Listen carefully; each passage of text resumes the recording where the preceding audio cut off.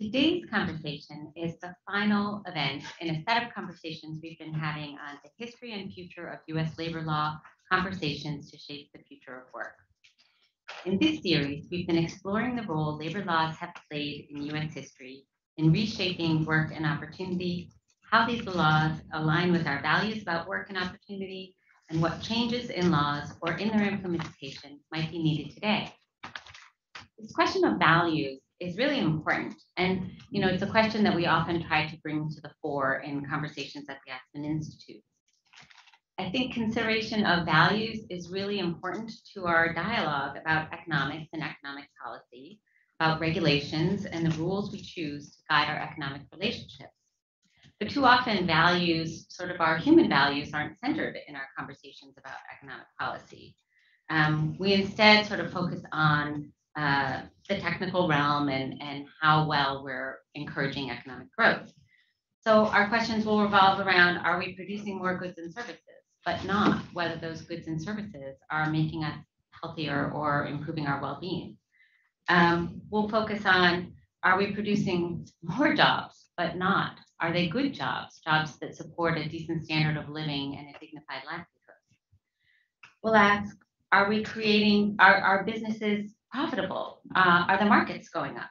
But we don't ask sort of how those profits are being distributed, and are they really making us all better off? So fundamentally, we don't ask whether our economic policies are advancing some of the values we hold dear and values we talk about a lot at the Aspen Institute. Are we more free? Is our society more just and more equitable? Do our choices help us bring us together as a nation, or are they driving us apart? And in no area of economic policy is it more important to start asking these questions about our values and how well they align with our laws than in the area of labor law. Because a society in which most people earn a living by working cannot be a good society without a set of standards and rights related to work that are aligned with our values of freedom, justice, and equity. In this series, we've been discussing how our labor laws have responded to problematic working conditions, how they've improved work and lives for millions, why it was necessary in the 1930s to protect workers' rights to organize and bargain collectively, why it was necessary to establish a basic standard for wages and hours and to prohibit child labor, why it was necessary in the 1960s, at long last, to forbid discrimination on the basis of race, gender, ethnicity, or religion in employment, and how laws enacted in the 1970s that set standards for safety and health at work have protected human health and saved countless lives. Our labor laws have certainly had their flaws, to be sure, but they have done much to make things better. But today, we're in an economy that's vastly different from the 1970s, let alone the 1930s, and we face new challenges for working people. Quality jobs, jobs that provide economic stability, agency, and respect, and opportunities for advancement are simply too rare today. The Brookings Institution found that 53 million working adults, about a third of the labor market, earned low hourly wages in 2019. The Me Too movement revealed the endemic workplace harassment too often experienced by women. Research on occupational segregation shows not only that it exists, but that the more women are concentrated in an occupation and the more people of color are concentrated in occupation, the lower that occupation pays. This result is not just a market dynamic, it is also a societal choice. The job of a home health aide, for example, an occupation dominated by women, particularly women of color and immigrant women, is a poverty wage job by policy choice. Policy choices made by our elected representatives, which in a democracy means that all of us bear some responsibility for these choices. So are these choices on labor market regulation and policy in line with our values around work, around opportunity, around freedom, justice, and equity? These are the questions we're going to talk about today.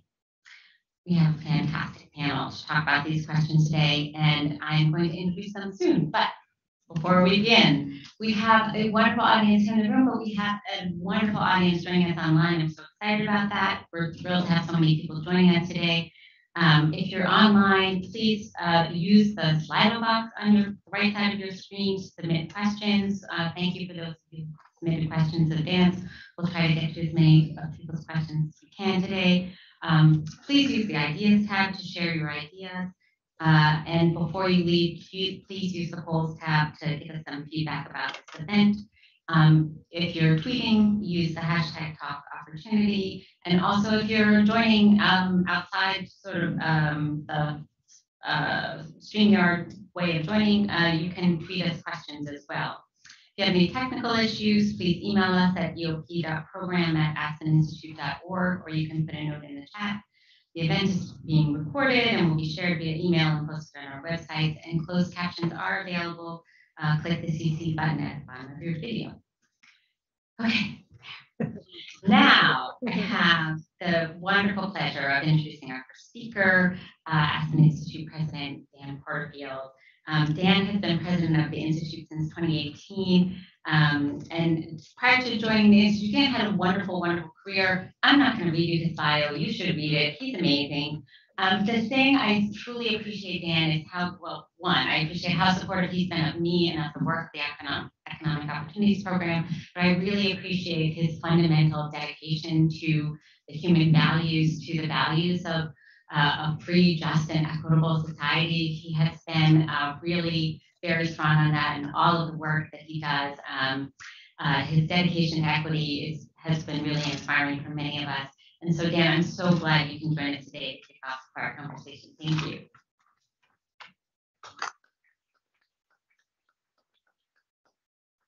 Thank you, Maureen. Good afternoon, everybody.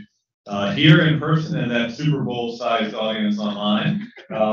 It's wonderful to be in person and also to be hybrid, because that's a way we can reach even more people. And this is the kind of gathering that needs to reach even more people.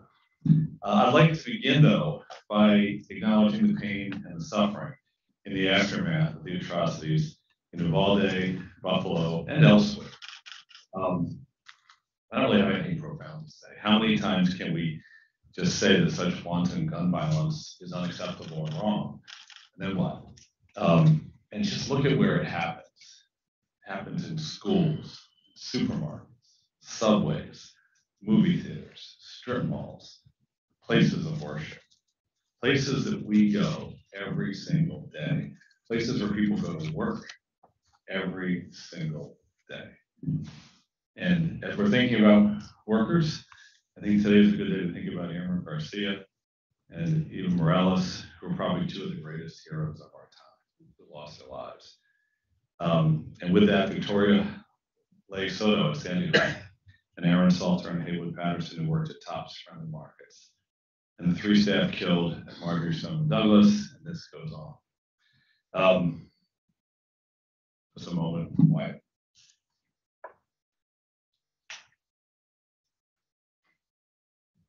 So Maureen, thank you to you and to your team for everything you do and for putting this together. And you heard Maureen use the words free, just, and equitable a couple of different times. And it was Maureen's work with others at the Institute over 4 years ago where we began to think about that framing as a way that organizes so many of our commitments. And working for a free, just, and equitable society, which we're doing in the US. We're also doing in places like Ukraine, where we have the Aspen Institute, where the word freedom, it's like in bold letters now. There's so much we can learn when we think of those big concepts, which of course have to be interpreted and worked through in any given era. What does it mean, freedom? What does it mean, justice? What does equity mean? And that's a conversation we should want to have, even if the concepts themselves require care and listening and flexibility sometimes. And what do we mean? It's better to be talking about them than to simply say, well, we want something better. What are the values that organize that?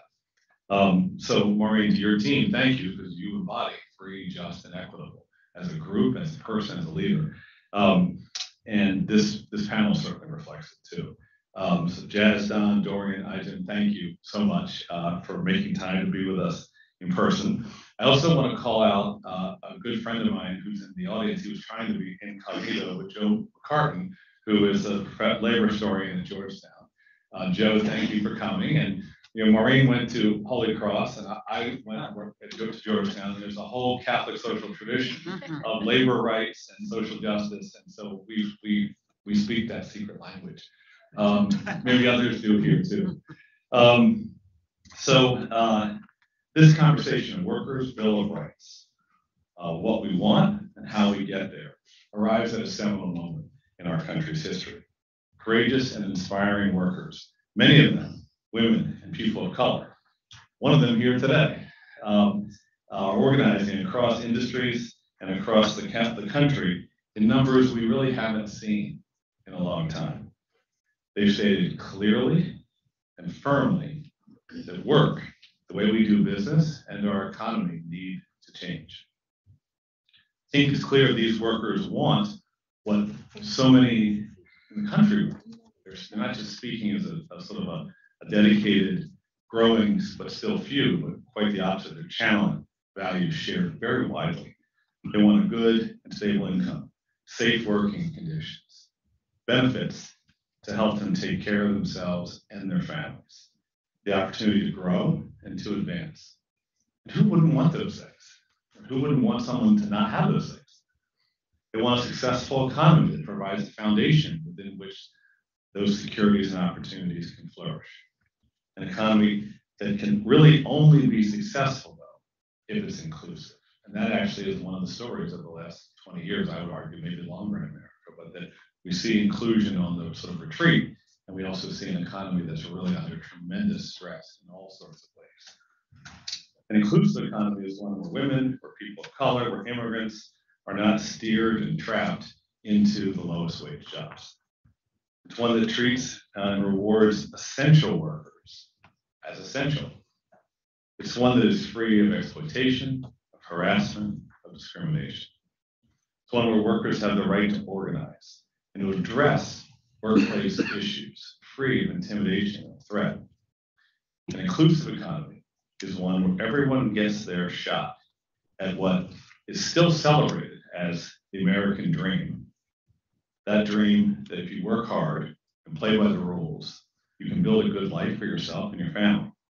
But that dream is just that, a dream for far too many people, millions and millions of people all across the economy, in the informal economy, in the formal economy, in all sorts of ways, doing what we value as a country and yet struggling to meet basic needs.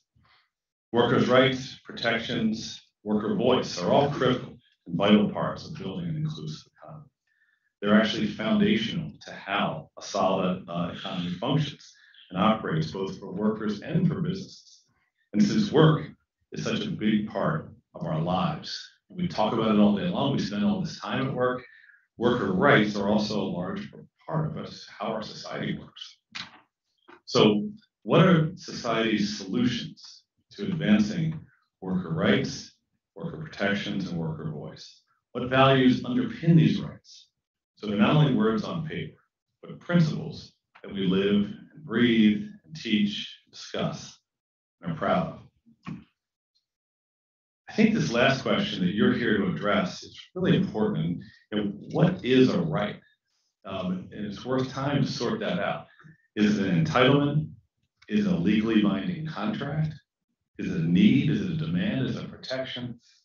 You're all going to think about that. One of the ways I've thought about a right, though, is that it adheres to the individual and their dignity so strongly that it entails the responsibility of others to ensure it and secure it.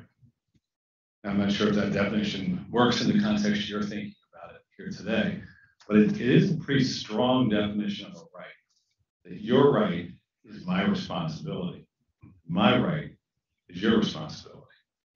And if that's really how we understand the word rights when we use it, then we are enmeshed together in a network and a community of rights delivering people.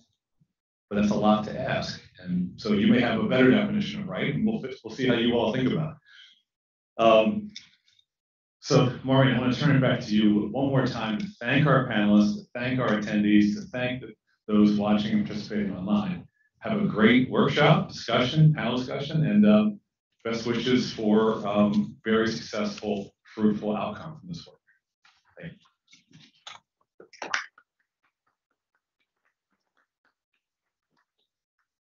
All right, I am not going to say very much at all other than to say we have a great panel here and now you get to hear from them. Next, let's see. So furthest away from me is Ai-jen Poo, President of the National Domestic Workers Alliance. Let's see, next to iGen is Don Howard, President and CEO of the James Irvine Foundation. Next to Don is Jazz Brisek, barista and organizing committee member of Starbucks Workers United. I'm hoping we're going to get Linda Nguyen, who is Chief of Staff for the United Food and Commercial Workers Union Local 770. There she is up on the screen, hooray. Alas, in the times we live in, these are the things that we do. But I'm very grateful Linda can join us virtually from the hotel around the corner. So, and next to me is the wonderful Dorian Warren, my friend, head of Center for Community Change. He also has an amazing bio. I had so many things written down to write about him. He's co-author of The Hidden Rules of Race, co-author of Race and American Political Development, author of numerous academic articles. He's brilliant, and I am sure you will enjoy the discussion he leads. Thank you so much, Dorian, for doing this. Take it away. Here we go. So first off, thank you to Dan, but especially thank you to Maureen and the entire Economic Opportunities team here at Aspen. Maureen, I think I've known you over a decade now, and just watching you work and watching the evolution of this work here at Aspen, it's just been phenomenal. So thank you for all the labor you have put in and this issue around economic opportunity and workers' rights. And I'm going to start with just some opening comments, and then I want to get you all talking. And talking to each other. So just to start, I want to remind us all that yes, we are still in the midst of a global pandemic. It is not over. And living through these last 2 years in the midst of a pandemic has lots of ramifications for all of our lives, but especially on the lives of workers and essential workers, which unfortunately is a term we hear less and less of today. So I want to actually raise that again, and I know I just going to talk a lot about this. But there's a lot going on right now, including the pandemic, including, frankly, a tight labor market that has been very good for workers, and especially workers who have been organizing for their rights. And arguably now is the time, and Jazz, I know you're going to say a lot about this, it's the time for workers to agitate everywhere around dignity and respect and better conditions. And so today we are going to hear from organizers and activists and allies who are supporting the range of efforts around the country of workers demanding better from their jobs, workers who are voting with their feet, actually, quitting bad jobs for good jobs, workers who are organizing to create unions to collectively bargain for wages, for benefits, and working conditions. And as some of you probably know, unions are now more popular than ever, and especially among younger workers. There's a lot of action in the streets and at the workplace right now. So a couple weeks ago, with teachers and providers, there was a childcare strike. But of course, I think we've all been celebrating the wins of organizing into unions at Amazon and especially Jazz at Starbucks around the country. So we're going to dig into that pretty shortly. Everywhere, workers are organizing, and it's very exciting. And I'm looking at an old friend, Beth Cantor, and the audience who worked for the Chicago Federation of Labor many years ago when I was also in Chicago organizing. And this is a sea change from when we were in our 20s, right? Something different is happening. We're going to dig into that much more. A few other quick thoughts. For many workers, this is the first time, frankly, in decades, that they can expect better from their jobs. And they are demanding better from their jobs. We have been living through 50 years of declining wages, declining job standards, declining rents. And something's happening in this moment. There's also something happening at the Department of Labor and the National Labor Relations Board. Something really interesting. So I'm going to invite any of our panelists to talk about that. Let me remind us that not everything is rosy. The Black unemployment rate is still twice as high as the white unemployment rate. Women, and especially women of color, have yet to recover fully from the pandemic and continue to face barriers in the job market. We've already heard about occupational segregation, flexible labor markets, gendered labor patterns, all play a role. All these things play a role in who has actual rights to the workplace. So let me shut up and get our panelists talking. iGen, I'm coming to you first because I want you to talk to us around your work of the last, frankly, 2 decades. I know you started at a very young age. But you have been the leading organizer and voice, and especially around a workers' bill of rights for domestic workers, when nobody else was talking about this. I remember when you were in New York State and New York City doing this work. And so tell us a little bit about your journey in this work and where you think we are today in this movement around care and care workers, and where you hope we'll be tomorrow.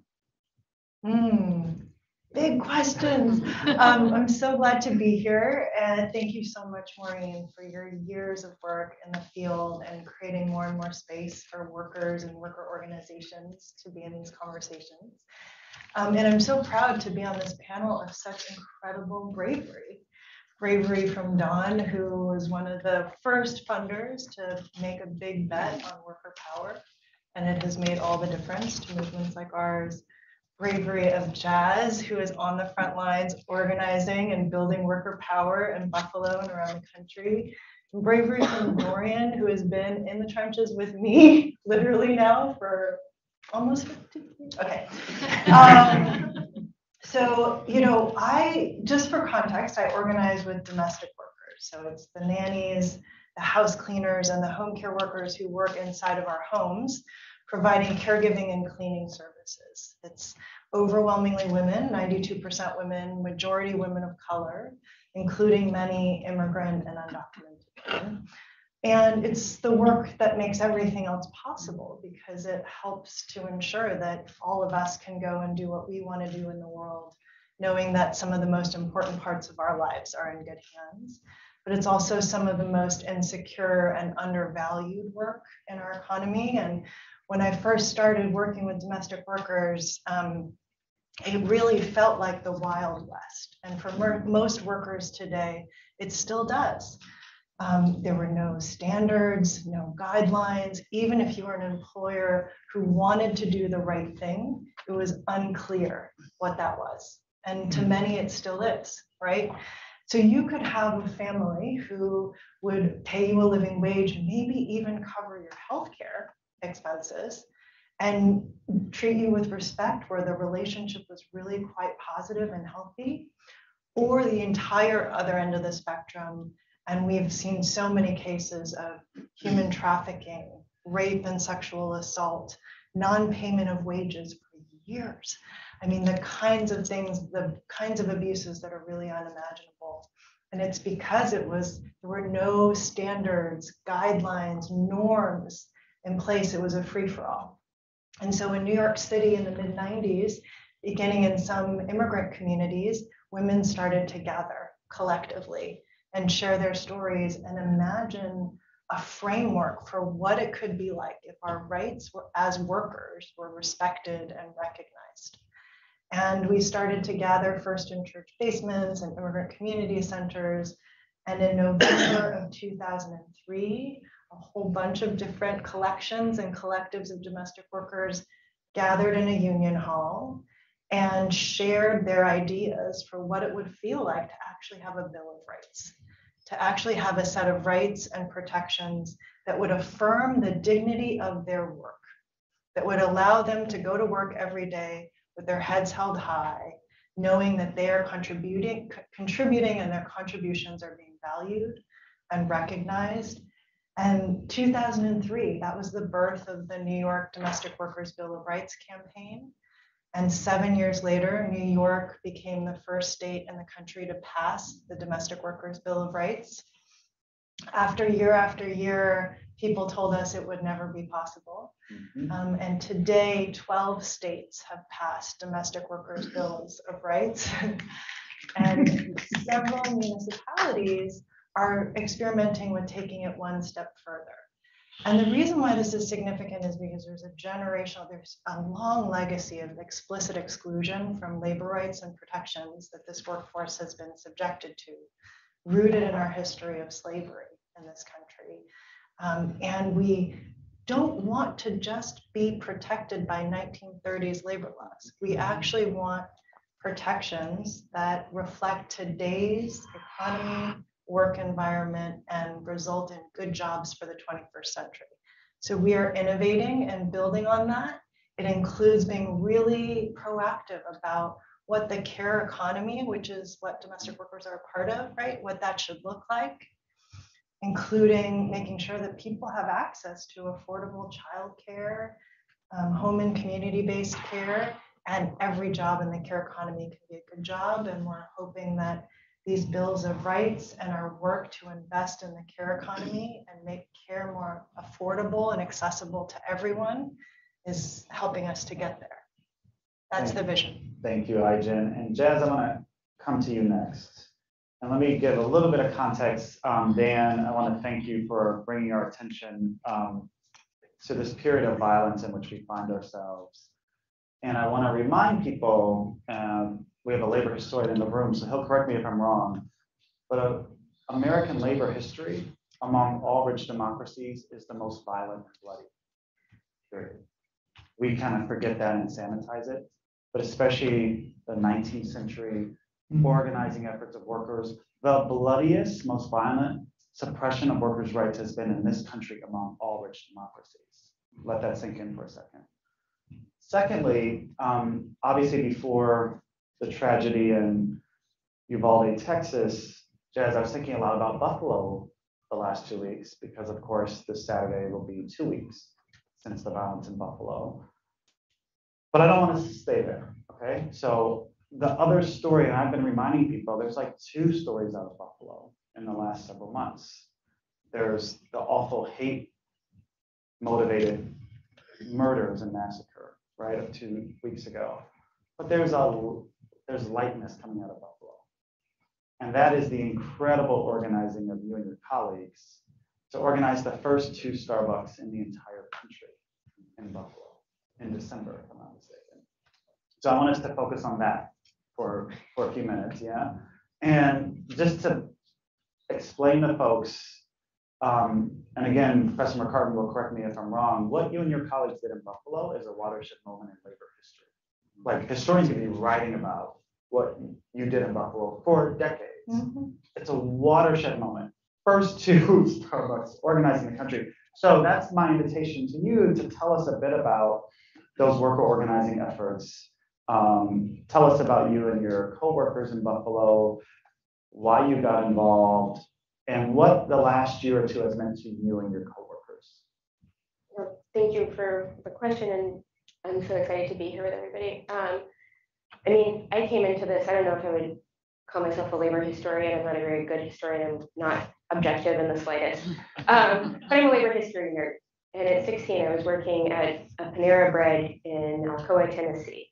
And I, was getting underpaid. Minimum wage was $7.25, and as it is, and I was getting paid $7.50. And they told me, that was proof that they were a good employer because they paid more than minimum wage. And they promised me a raise. And I had just read Eugene Debs for the first time and been like, oh my God, workers have power. This is how the world should be. So I marched myself into the boss's office and I was like, I demand my raise, and I demand that you train me like you said you were going to. And if you don't, I'm going to quit. And I thought they were just going to, roll over and respect workers' rights. And they were like, okay, well, bye. I was like, okay. At the time, it would have been unthinkable to unionize a Panera Bread in East Tennessee. That's, I think, not the case. And as my coworker, Michelle Eisen, says, she works at the Elmwood store with me and has for 11 years. Organizing is the ultimate group project. So, I'm representing literally 1,000 plus workers on the Starbucks Workers United Organizing Committee. But I think, starting out this campaign, we had very high expectations. Starbucks says that they're, a very progressive company, a different kind of company, that they don't want to see us as workers, they want to see us as partners. So our slogan was partners becoming partners. And our ask was that they sign on to the fair election principles. And, if they had an anti-union meeting, we would have equal time to have a pro-union meeting. And, if they fired somebody, then, that would go to arbitration so that nobody would be afraid that they were going to get unfairly fired. And we really thought, they were going to live up to what they said they were and do all of these things. And boy, were we wrong. So it went very quickly from, we could organize all of Starbucks into the industrial union project of organizing the food service industry in Buffalo to we're going to we're in a fight for our lives to win even one union Starbucks. And it's been incredible to see so many stores organizing. I think the impact of this sank in for me. I was numb when Elmwood won because it was so much stress and anxiety, and people, had told us maybe that they were going to vote one way, and then fear and union busting and all of the accumulation had changed some of that. But it sank in when I got to go to Knoxville to be with those workers when their vote count was happening. They'd endured, insane union busting. The management had been, calling the most incredible, kind, caring union leader, like all of these names, and trying to pit everyone against her and making it a very personal campaign because they couldn't win on the issues. They were trying to win on the personalities. And when they won and proved that it was possible to organize a coffee shop in East Tennessee, I was like, okay, we did it. Amazing. I'm going to come back to you in a few minutes to say more about that. But Linda, we want to get you in the conversation, and then Donna will come to you. Linda, the last couple of years, we began with the pandemic, and you and your union sort of right at the center of the workers experiencing unsafe working conditions, in particular throughout this pandemic with the United Food and Commercial Workers. So tell us about your background, the UFCW, and any initial reflections you have on the national discourse and conversation around essential workers and their experiences over the last 2 years. Yeah, thank you, Dorian, and thank you to Aspen and the Economics Opportunities Program and our panelists today, and Maureen in particular for this opportunity. So at the United Food and Commercial Workers Local 770, that's where I am from. We represent 31,000 essential workers from LA up to the central coast of California. And these are predominantly working class, people of color, women of color, immigrant folks, and increasingly young workers. The majority of our members are grocery workers. And, when the pandemic happened and the world essentially shut down, our members were put into the spotlight in the center of the conversation. And I think, workers being centered, and in particular, essential workers being centered in the conversation in the national discourse has been incredibly important. It's about time. I think, when things shut down, we had a moment of reckoning, right, as a society, as really seeing that, it's not bankers, right? It's not Wall Street. It's not corporations and global CEOs that are essential. It is workers that are essential. It is the folks on the ground that are making your food, that are caring for you in our hospitals, right? That are brewing your coffee, that are teaching your kids, right? Like moving your products in warehouses at Amazon. These are the folks that are essential, that are keeping us fed and healthy and giving us all of our essential goods. And, what was revealed, right, when the curtain was pulled back, that is that, workplaces are not safe, right? And workers were exposed far too much, too many safety gaps and holes that put workers' lives at risk, and that these jobs that essential workers are in are incredibly precarious, right? And the wages are not sufficient to allow them to sustain a living wage and to support their families. And that workers have not had sufficient protections to be able to have a voice on the job, right? So being able to have, and form a union like you all, Jazz, and to be able to organize and to run collective actions is incredibly key, right? We found at 770 and with our grocery workers to ensuring that there are workplace safety and regulations put into place, right? And that workers are at the center of driving the solutions and crafting the policies and enacting them, and in real time being able to enforce them. So these things that the pandemic has revealed are things that workers have always needed, gaps and issues that grocery workers have always faced, and will continue to need. And I guess, keep going. Yeah. I guess my last reflection about this great resignation, right, is that it is not a resignation. It is an informal general strike, right? So we're seeing informal and formal strikes happening across the economy. And I think it is such an important moment right now in history that we're sitting in. I'm really appreciating this opportunity. Thanks, Linda. I'll make sure I come back to you in a few minutes. But Don, I want to get you in because when the issue of workers' rights comes up, I'm pretty sure no one first thinks of Flint. So talk to us a bit about, the context of, yes, there have been some foundations that have invested in workers' rights and worker power and improving working conditions, but not a lot. I'm pretty sure it's been lonely for you. So I want you to tell us a little bit about yourself and the Irvine Foundation. Why in the hell did the foundation say we're going to actually take a big risk and invest in workers' power and workers' rights?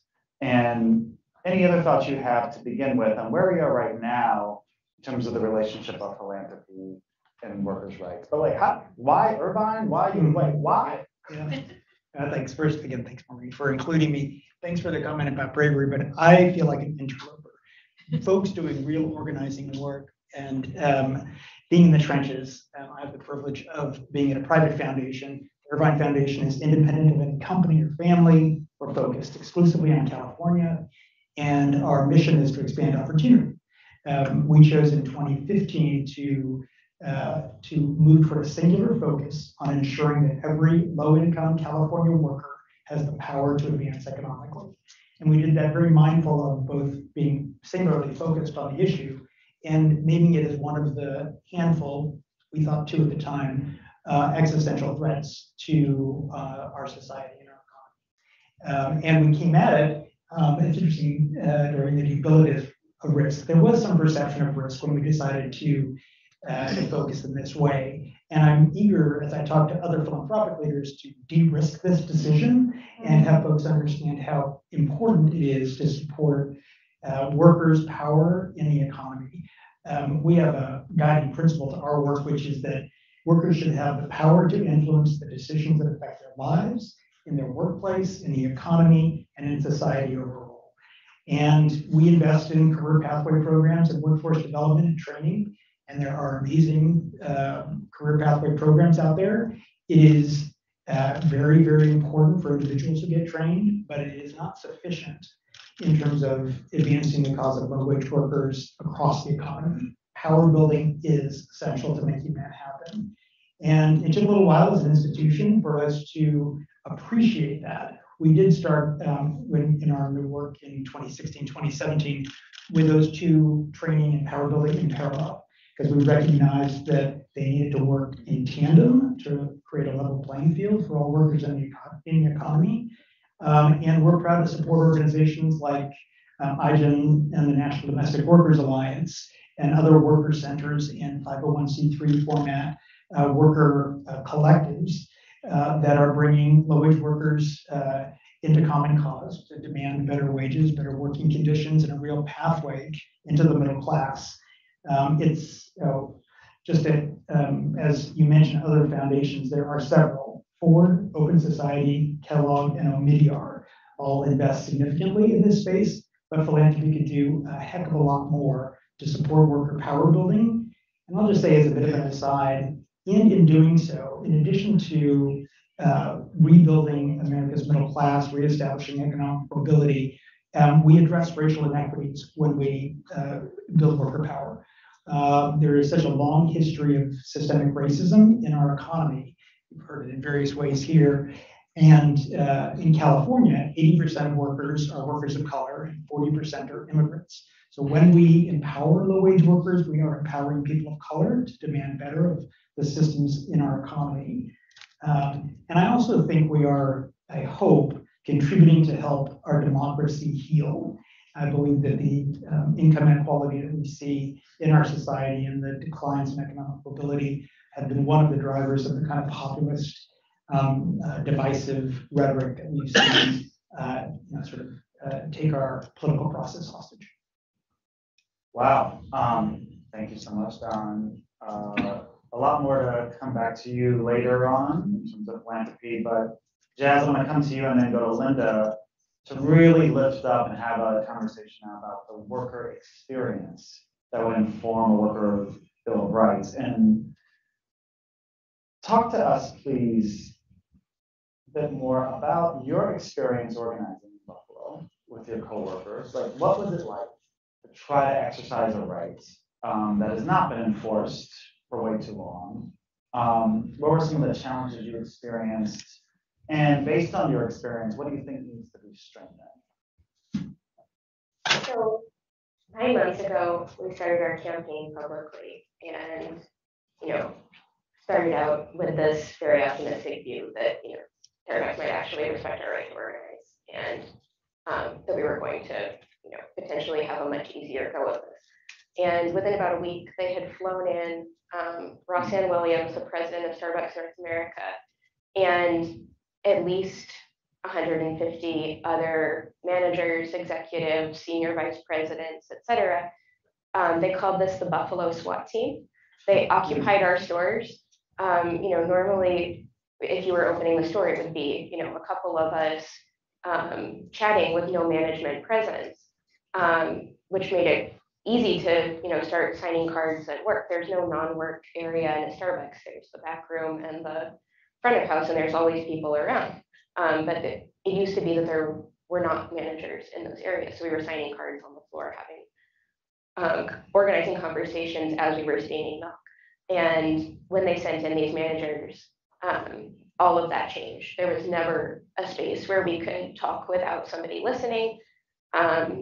People were being pulled off the floor for one-on-ones. We were having, weekly captive audience meetings where they were telling us, you could lose all your benefits. Some workers were even dragged into makeup captive audience meetings where it would be, one of them and 6 managers telling them all of the horrible things that would happen to them if they voted no. And I think this kind of goes to what you were saying about how it, used to be very physically dangerous to organize a union. Union busting has evolved. It's not gotten any kinder, but now it's psychological warfare. Starbucks weaponized anything that they could find to try to make people vulnerable and powerless. One example is a lot of workers have, very open mental health struggles, and a lot of workers, decorate their aprons with various pins. One Starbucks partner wore a suicide awareness pin that she'd worn for years since she'd been hired. And they started targeting her every day, saying that that pin was an attack on management, that she shouldn't be allowed to wear that she was going to get fired if she didn't take off her pin. And, they've literally put workers, on mental health leaves of absence and just really, really exploited, what they see as, vulnerabilities that will make people step back from unionizing. It's completely unconscionable and, really fundamental human rights violations. And meanwhile, they're still presenting themselves as this great company, and we're the ones who are untrue to the mission and values instead of, recognizing that what they're doing is torturing workers. I want to follow up with you because did you say 150? At least. At least were flown into Buffalo. And then you just said that Starbucks is, they were really exploiting people's vulnerabilities. I'm sitting with that because how awful, right? But it's not working. Like I checked this on last night. My latest data of union elections at Starbucks, the win rate is 85-10 in favor of workers. 85, that is like mind-blowing for those of you who know anything about union elections. 85 wins, only 10 losses. So Jazz, tell us why the company who is spending millions of dollars to exploit people's vulnerabilities, as you just said, why are they losing? Why are you and your colleagues winning? I think, first of all, I want to address the part about it not working, because I think we don't know what we don't know about, which stores haven't reached out to us because they scorched the earth by sending in managers to terrify people, which stores, had the key committee leaders quit, or which ones were shut down for a remodel, and, that fizzled it out. I think without the union busting, we would have seen a lot more organizing and definitely speedier victories. But I think, people are organizing here because this is our last chance to really have a voice and power and save, what this job should be and what this company should be. And people came to work at Starbucks because they really believed that, this was a social justice company. This was a place where it was safe to be trans, where it was, safe to advocate for Black Lives Matter. They gave us Black Lives Matter t-shirts that looked like picket signs and bullhorns and all of these things. And then they suddenly expect, people to, go along with, oh, we're so sustainable, we're so pro-LGBT rights, we're so pro-racial justice, but we're union busters. And everybody's like, you can't be all of those things and be a union buster, or something's fundamentally hollow. Thank you for that. Linda, I want to get you back in the conversation because folks that don't know, the United Food and Commercial Workers Union spans a number of industries, but especially includes a lot of workers in grocery stores. And these workers experienced some of the biggest, most significant challenges during the pandemic, continue to do so, and not just related to low pay, but also, of course, health and safety. So talk to us about what stood out to you in terms of workers' experiences and treatment in the workplace. And what does it tell us about where we're falling short and what needs to be done? Yeah. I think what stands out the most for me in the work over the last couple of years in pandemic is really the callousness of corporations, right? The greed and the callousness of big grocery corporations that today are dominated by multinational companies, foreign companies. Callousness of companies like Amazon and Instacart, how capitalism cannot function without white supremacy and anti-Blackness, right? How necessary and reliant these companies are on the exploitation of working class and people of color and women of color specifically. And also in contrast to that is the incredible solidarity and the mutual aid and the beautiful work of workers coming together in their unions or coming together to form their unions, right? To run collective actions, really rooted in love. And I think back to the beginning when LA first shut down in mid-March. We held town halls every single week with like 6,000, 8,000 workers coming on the telephone to share their stories of, and the horrific things that were unfolding before their eyes. When, I don't know if you all remember those days when there was panic buying, right? And there was nothing on the grocery store shelves and everything was flying off, and workers themselves couldn't buy basic things like water or dried beans or rice for their own families to take care of themselves. And there was no science yet to support COVID and to understand how it was being transmitted. And workers were on the phone with us in the thousands, crying, pleading, asking for things like the ability to wear masks, and being told that their managers were telling workers in the grocery stores, that if they wore masks, they were going to get suspended and sent home from work because the masks were going to scare customers, and the customers would not come and shop if they felt like the grocery stores were dangerous. And in response, right, because the workers were being denied this right, the union came together and we made masks, right? That said, union workers paid for these masks. And this was early April, we ran our first action. Everything was still shut down at this point. And thousands of workers, 30,000 workers were wearing these to work in silent protest, and managers were freaking out. The companies were freaking out. And you know what? It really taught these workers that they had incredible power. And if they came together and they stood up and they demanded things that they needed to protect themselves, the world was going to pay attention. And I think, after that first mass action, as workers began to get really sick and ill in those early days before the medicine was there, workers were telling us that they were afraid to test because they couldn't deal with getting a negative test because they didn't have enough sick time, because they couldn't afford to be sick, because they had bills to pay. And so many of their other family members and people in their household could not work. And so workers came together and the union came and we fought for COVID sick pay, right? And we fought for, contact tracing and notification to workers so that, they could quarantine and they could isolate and they could protect themselves. And then we fought for things like hazard pay, right? Because workers were not able to pay for very basic needs, like proper housing, adequate housing. In an industry where workers are surrounded by food, 78% of grocery workers in our local are experiencing hunger and food insecurity, right?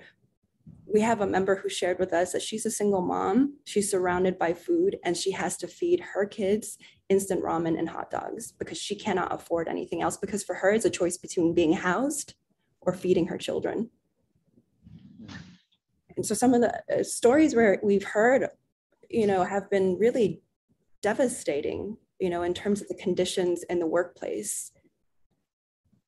And, although devastating, I think on the other side of it is the incredible support from community, from shoppers, from elected officials, members of the public. And that has really bolstered workers and helped support grocery workers to really stand in their power, right? There has been an awakening of these workers, and, they're standing up and they're demanding better and fighting for things like hazard pay, right? And when we stood up and fought for hazard pay in the grocery stores, right, for a temporary $5 increase that allowed workers for the first time, right, to have a savings for the first time to buy fresh food for their children, right? To be able to afford to put a deposit down, a security deposit for an apartment. The companies retaliated by shutting down 3 grocery stores to create a chilling effect. So the callousness of these companies is really what stands out to me, and also the bravery of workers to stand up and fight back, right? And recently we ratified a historic contract because workers got a taste of hazard pay where we stood up and fought and won for it, and they were not going to let it go. And workers knew, right? Grocery workers know what they deserve. Essential workers know what they deserve and fought for more. And, we're turning the corner, and we are not going to allow these companies to pay poverty wages anymore and to mistreat workers anymore. Linda, I want to do a quick follow-up with you with a little bit of a personal story. I'm going to try to not get emotional about it, but the hazard pay and health and safety and resonates deeply for me because my sister-in-law who lives in Chicago was a cook at Whole Foods. She was classified as an essential worker. She had to agitate for masks because the company owned by Amazon would not provide them. She had to agitate for a stable schedule because she has a 5-year-old at the time. And early on, she got COVID at work, we think. Then her family got COVID. She has long COVID, so it's still suffering from the effects of company decisions back in March 2020. And it's made her angry. She ultimately quit after being a very lonely agitator. And it's both angering and enraging. And it raises something I want you to emphasize, and especially because I know you represent workers in meatpacking. Oftentimes when we think of unions, we think immediately of wages and more pay. But talk to us a bit about the importance of health and safety, like literally life and death. And I know there's been so much work you've been doing in meatpacking. So if you're a meat eater, thank the UFCW and the workers in particular who have been still going to work in very dangerous conditions, already one of the most, if not the most dangerous job in America, but going and also, right, as essential workers. Talk to us about the role of health and safety, in addition, of course, to wages, but it's just I just want people to understand something about, it's not all just about the cash when it comes to human dignity at work. Absolutely. Especially in those early days when the medicine wasn't there and the science wasn't there, right? And PPE was so difficult to come by, and the CDC was not acknowledging that masks were critical, right? Workers, in our union, our members were fighting for the ability, to be deputized and to have the power to make changes in real time in order to protect themselves and their coworkers and ultimately their families at home, right? Because it was a life or death situation, right? Things like being able to enforce social distancing, right? Things like being able to enforce occupancy rates in grocery stores or on the line while they're, cutting meat, right? And processing meat, being able to have, safety guards in between and appropriate distancing on the line on either side to be able to protect themselves and their families, right? At a time when vaccination in particular was not available, is so critical. We had a worker who, she came from a family of other essential workers. It was a household of roughly maybe 5 folks, a Latinx worker. She became sick from being at work and not having, the ability to properly socially distance because of the way her work was structured. And because she was in a family that was working class and could not afford housing where she could isolate properly, she had to saran wrap herself in her bunk bed because she did not know what else to do. And she was deathly afraid of making her family members sick and potentially die. Like, this is the kind of thing that I'm trying not to get emotional now because, this is the kind of thing that workers have to deal with. I remember visiting a grocery store when our first member died in April, and it was devastating. A baker in the back where, it's largely monolingual, immigrant women who are doing the work that is unseen, right? This work is gendered, and specifically, it's often immigrant women that are put in the back and away from customers in tight quarters with no ventilation, no ability to social distance, working incredibly long hours because workers are turning over and leaving work that is incredibly dangerous. And it's just completely unacceptable. It's life or death. Thank you, Linda. Want everybody to take just a breath.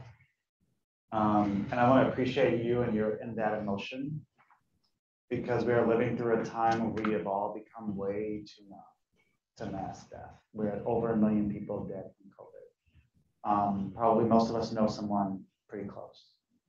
And then, in this moment of mass violence, we're a little too numb. So I just appreciate the emotion, because we need to make sure we stop numbing ourselves to these life or death conditions at work in particular. So Don, with that, here's a hard pivot. I'm gonna come back to you to talk to us a little bit more about philanthropy. And for folks that don't know, and you said this earlier, Irvine Foundation does a lot of work in California. California, though, is an outlier in America. It has some of the most robust state labor laws and protections in the country. It's home to millions of workers. So you've said, did you say 80% workers of color? Which is the Low-wage workers are 80% workers. Wow, that's incredible. So from where you sit as the head of a foundation, you yourself have a storied career in social change. Talk to us a little bit about what you're learning in terms of what works and what doesn't work around the strategy for a workers' bill of rights, for high road, robust labor protections that are also enforced. It's like one thing to win the law, it's another thing to enforce the law. So what are you learning?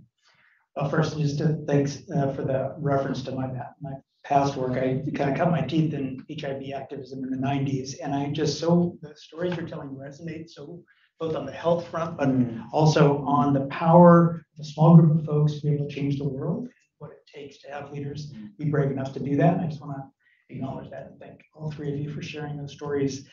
From a philanthropic perspective, to get kind of technical, as we look for the various kinds of outcomes, sheer membership growth in worker organizing is an outcome. It is a good thing. Labor, or having folks in organized labor where they can experience leadership and feel empowered and get a sense that they can actually create that change in the world is a valid, viable outcome for us to be focused on. We also focus on addressing where the implementation of wage laws and hour laws have fallen down. So in California, we have been funding worker centers to address wage theft. Wage theft, for folks who don't know, about in California, estimates are $2 billion a year of wage theft, affects low-wage workers to the tune of about $3,300 per worker who loses wages, 600,000 workers affected. $3,300 for someone who makes minimum wage is an enormous amount of money. The worker centers in California, under the wonderful leadership of Julie Su, who's now here in DC, created the Strategic Enforcement Partnership to enable workers with their worker organizers to bring wage theft claims forward, to feel comfortable that they can do that, and to be able to have those wage theft claims adjudicated. and frankly, pennies on the dollar get back into the pockets of low-wage workers for a host of reasons, one of which is understaffing in the implementation of the Strategic Enforcement Partnership. And more folks need to be staffed in these agencies to deliver on the implementation that's required. The best wage and hour laws and worker rights laws don't matter, as you accurately point to, if they're not implemented well. We also see low-road employers shielding themselves from being subject to enforcement by using contractors. So the up-the-chain liability is a really important piece of the puzzle. And we were fortunate in California to have garment workers protected in this way so that folks up the chain are liable for wage theft by the contractor. So there's movement afoot there. I would say in the health space around COVID, there was also an opportunity for one of these partnerships in Los Angeles County between the Department of Public Health and worker centers to create public health councils inside the workplace, so that workers could have a formal mechanism for bringing forward violations of health and safety laws in the workplace. And we hope that'll leave behind a legacy and a structure that could be piggybacked on for ongoing worker organizing in workplaces like meatpacking as a good example, and the garment industry. Thanks, Don. Ai-jen, as you've already mentioned, there were a whole lot of jobs that were deliberately excluded from labor protections in the 1930s. Domestic workers, agricultural workers. We kind of know something about who those workers happened to be at the time and the motivations for those exclusions. So talk to us about the Domestic Workers' Bill of Rights and some lessons learned there. Obviously, it's a successful attempt. Did you say 12 states? I think I heard 12 states. To respond to redesign those exclusions, right, and to be inclusive. What are some lessons learned from all of these battles, state after state, and then the national fight? What are some lessons learned from the Domestic Workers' Bill of Rights campaigns for us to take away in terms of the broader fight around Workers' Bill of Rights for all workers? Well, first, the first thing that I thought of is just listening to Linda and Jazz too. Before there was a pandemic, there was an epidemic of low-wage work in this country, and nobody cared. And then all of a sudden, because we were in a pandemic, we started to realize that these workers who didn't have sick days, job security, healthcare, fair hours or consistent hours of work, they're actually essential to our health, to our safety, to our well-being. And that frame has given us the biggest opportunity of generations, I think, to address the epidemic of low-wage work, which persists to this day. It has both given workers the confidence to organize and step forward, and it has given us a framework to talk about how unjust and nonsensical and unsafe, right, and unsustainable our dynamic of work is in this country. And workers are also organizing across sectors. And I think in Houston, a bunch of unions and independent worker organizations came together and created an essential workers health and safety board, where you actually have workers across sectors and the county government actually setting the terms for how to manage through crisis and keep workers safe, right? And not just pandemics, but also hurricanes and all of the things that we know are coming. Making sure that workers have a voice and a seat at the table. So it not only gave us a sense of confidence, but it gave us a sense of collective confidence as low-wage workers to assert the dignity of this work and to organize together. And I think what we're seeing is the beginnings of this wave. And at a time when we actually have the most pro-worker administration in the White House, maybe of generations, maybe ever. where the Department of Labor actually wants to enforce labor laws. And the great Julie Su left your state, sorry, but she's now Deputy Secretary of Labor at the US Department of Labor and is going to take all of these lessons from the co-enforcement work into that work. And we have an NLRB that is actually favorable towards unions. Now we can talk about what some of the challenges are with the NLRA. And I think that that's what brings me back to the Bill of Rights, which is that we have to do everything within our power to enforce the existing labor laws and the protections that exist and make sure that they include protections for everyone, including domestic workers and all forms of excluded workers. And we have to recognize that these laws are no longer sufficient, that these laws are embedded inside of a deeply and profoundly unequal economy and unsustainable economic framework that is extractive of people's dignity. And so we need to be, let's not throw the baby out with the bathwater. Let's enforce the laws we have, but let's also imagine what we need next.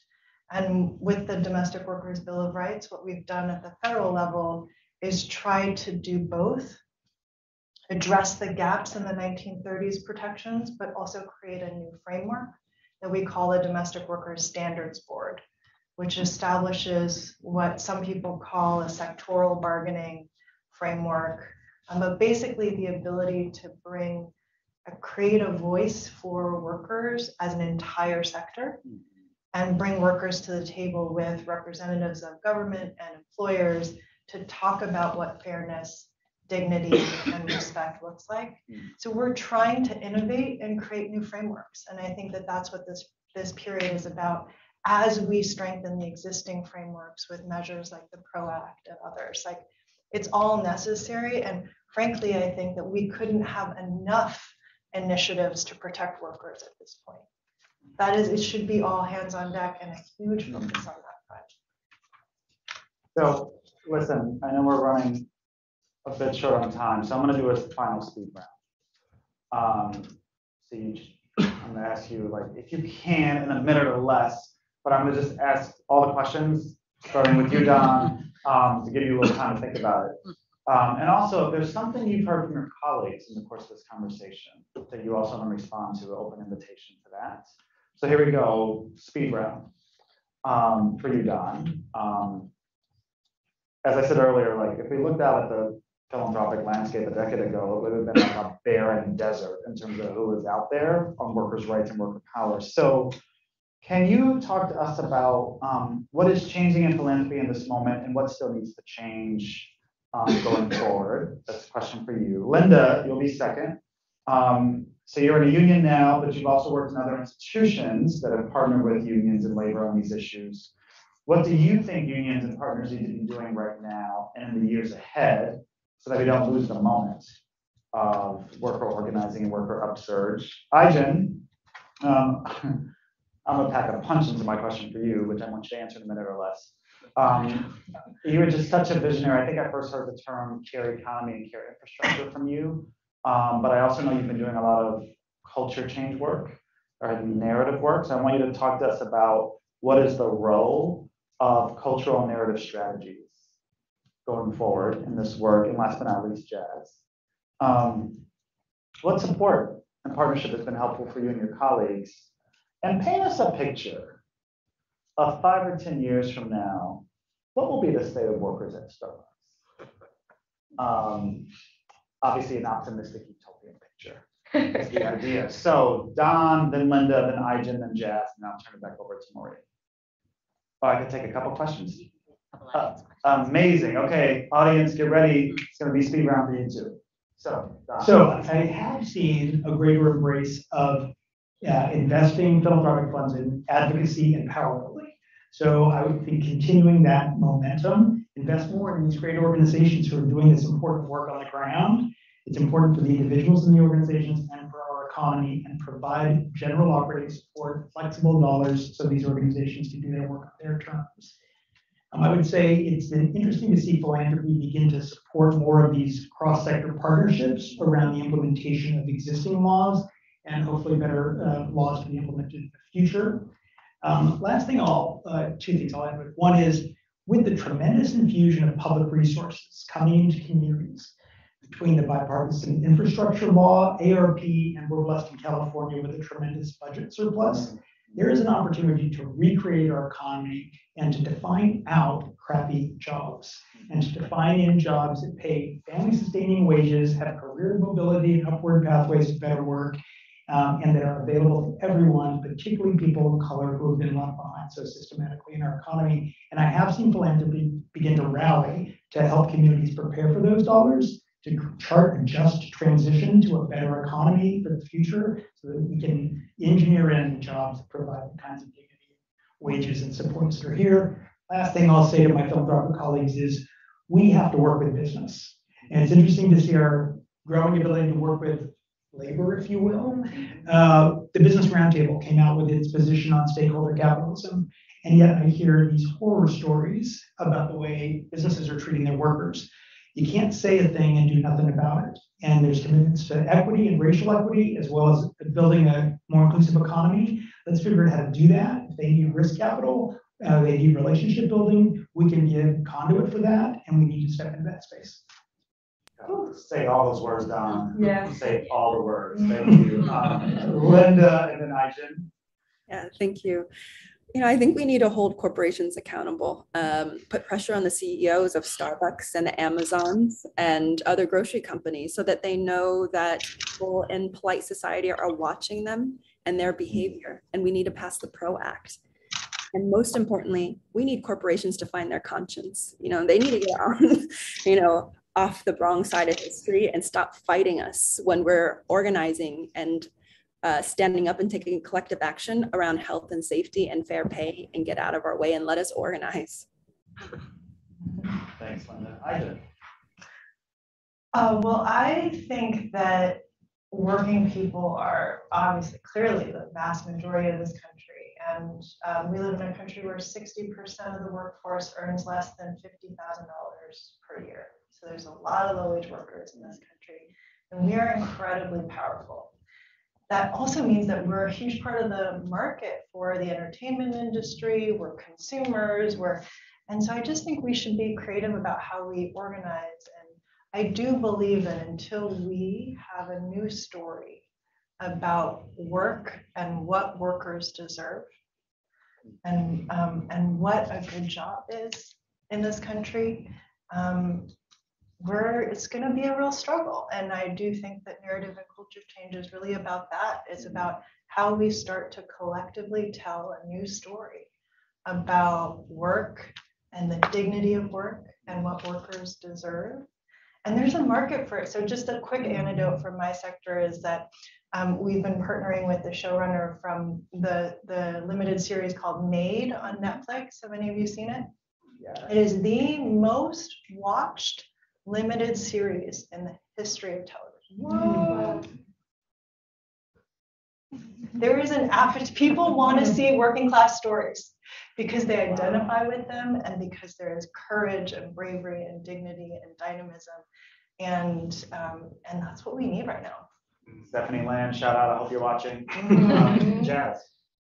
So, I want to say I am maybe sadly very pessimistic about, labor law reform and the labor board. We've been dealing with a labor board in Buffalo where our regional director is married to a corporate union busting lawyer. That's a whole other thing. But I think going to what Linda said, we need accountability. We need people to be calling, people like Howard Schultz, the CEO, and Melody Hobson, the chair of the board of directors, are, Democrats. Howard Schultz was going to be Hillary Clinton's Secretary of Labor. Melody Hobson is friends with the Obamas and was just the commencement speaker at William and Mary and getting all of these accolades and also union pension dollars in her investment firm.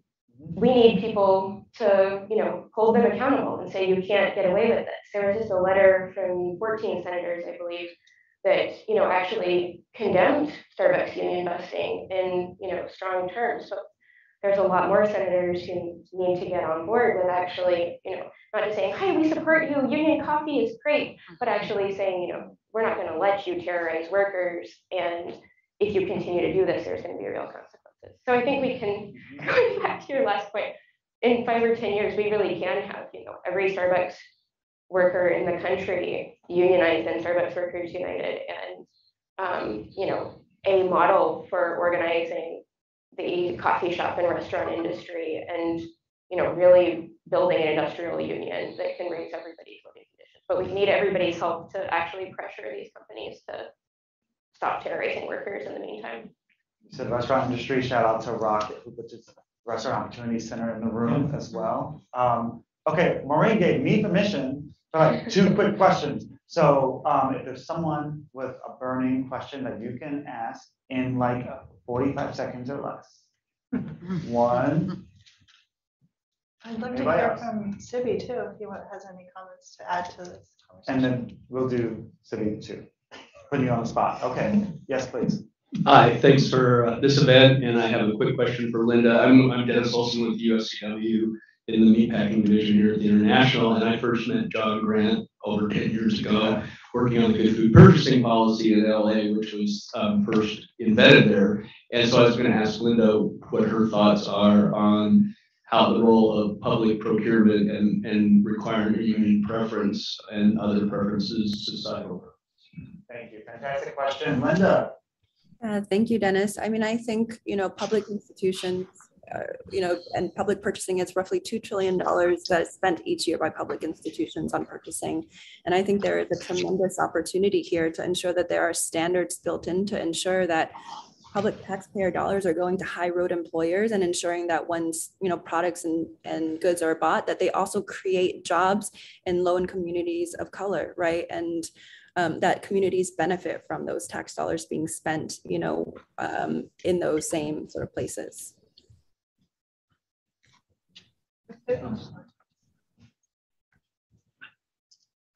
Okay, mine will be most likely a comment to say I really support everything that happened. Can you introduce yourself, please? Yes, please. My name is Sekou Sibi. I am the president and CEO of the Restaurant Opportunity Centers. Been a founding member of the organization, as having been a restaurant worker myself at Windows on the Wall. So I'm very pleased to be here.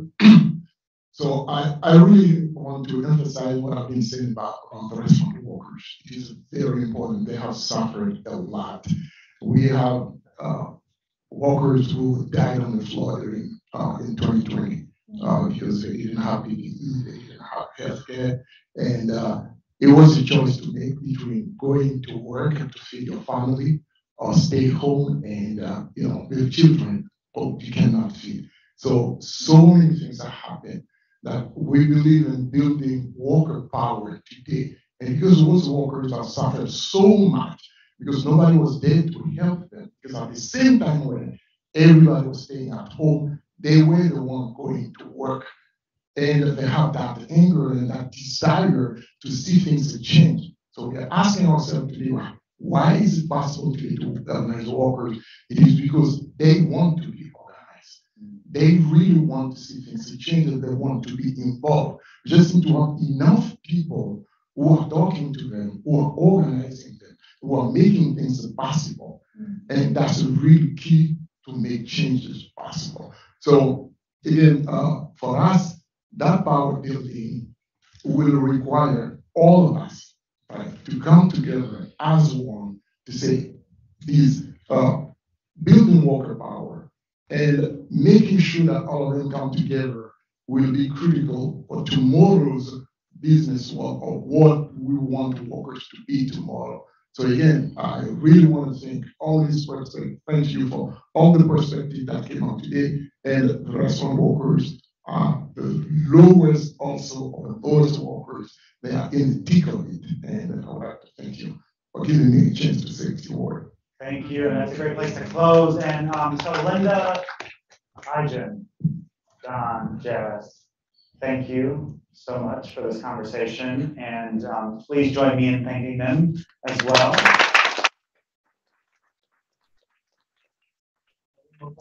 Yeah, huge thanks. Thanks to all of you. Thanks to all of you for giving us ideas that all of us are in this. And we don't have to be really optimistic. We don't have to be really pessimistic. We have things we can do and choices we can make. So I really appreciate everybody's just huge engagement in this conversation and all you've given us to think about. So big thanks to on behalf of the Aspen Institute, to Dan, Ijan, John, Jazz, and Linda. Thank you, Dorian. Well done. Thanks to my colleagues, Julie Chang, Colleen Cunningham, Amanda Stintz, Matt Helmer, Adrian Lee, Tony Mastria, Victoria Prince, Yuri Chang, Natalie Foster, Shelley Stewart, and Cindy Young for all of their help. Let me tell you, it has taken a lot of people, a lot of work to put these events on. I have an amazing team. Thank you for joining us. Thanks to everybody who joined us virtually today. I could prevail upon these people to talk with us all day. I did prevail in going over a little bit, and thank you for indulging us all that way. Love to hear people's feedback on our events. If you have thoughts to share with us, if you're online, you can use the Slido, the polls thing on your Slido tab. You can always send us a note, eop.program@aspeninstitute.org. We love to hear from you. We love your feedback, ideas, other things we should be talking about. Let us know. Thanks, everybody. Bye-bye.